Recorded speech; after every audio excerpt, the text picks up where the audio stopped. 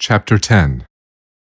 But if they will repent, and hearken unto my words, and harden not their hearts, I will establish my church among them. And they shall come in unto the covenant, and be numbered among the remnant of Jacob, unto whom I have given this land for their inheritance.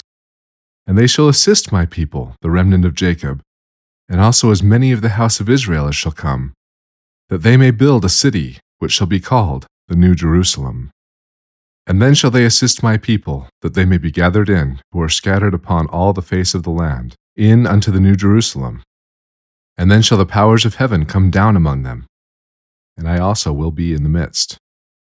And then shall the work of the Father commence at that day, even when this gospel shall be preached among the remnant of this people.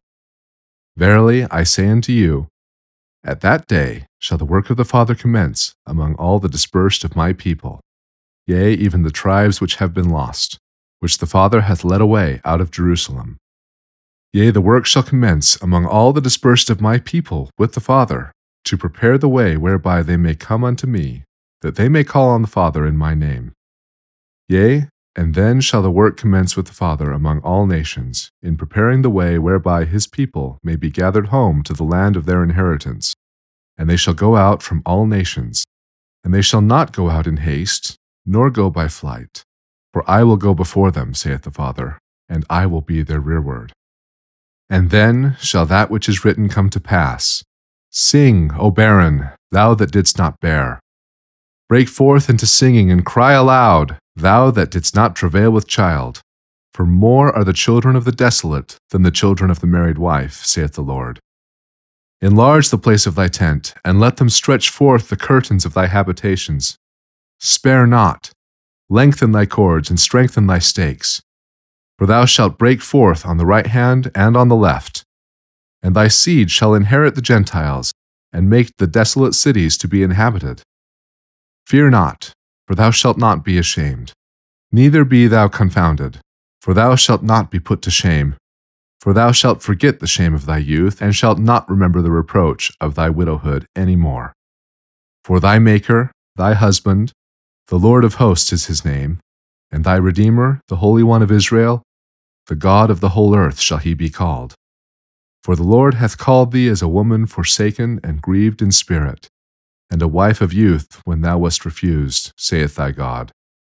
For a small moment have I forsaken thee, but with great mercies will I gather thee. In a little wrath I hid my face from thee for a moment, but with everlasting kindness will I have mercy on thee, saith the Lord thy Redeemer.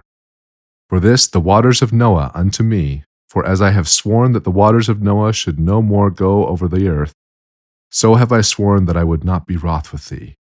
For the mountains shall depart, and the hills be removed, but my kindness shall not depart from thee. Neither shall the covenant of my peace be removed, saith the Lord that hath mercy on thee. O thou afflicted, tossed with tempest, and not comforted, behold, I will lay thy stones with fair colors, and lay thy foundations with sapphires. And I will make thy windows of agates, and thy gates of carbuncles, and all thy borders of pleasant stones. And all thy children shall be taught of the Lord, and great shall be the peace of thy children. In righteousness shalt thou be established. Thou shalt be far from oppression, for thou shalt not fear, and from terror, for it shall not come near thee.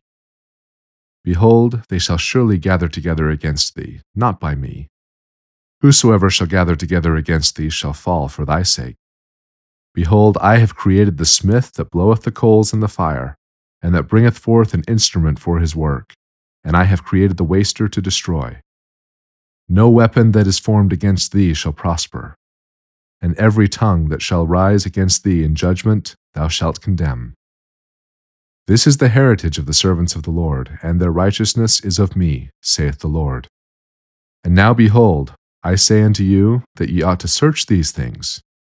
Yea, a commandment I give unto you, that ye search these things diligently, for great are the words of Isaiah.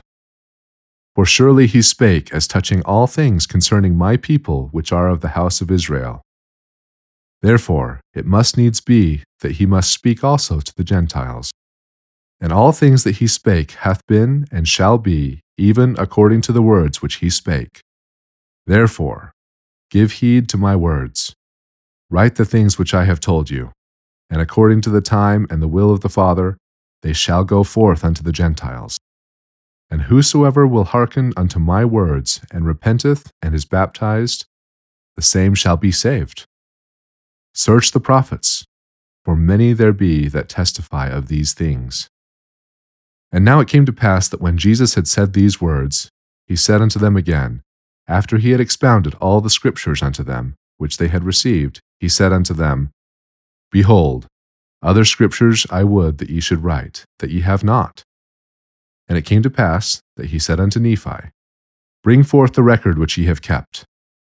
And when Nephi had brought forth the records and laid them before him, and he cast his eyes upon them, and said, Verily I say unto you, I commanded my servant Samuel, the Lamanite, that he should testify unto this people, that at the day that the Father should glorify his name in me, that there were many saints who should arise from the dead, and should appear unto many, and should minister unto them.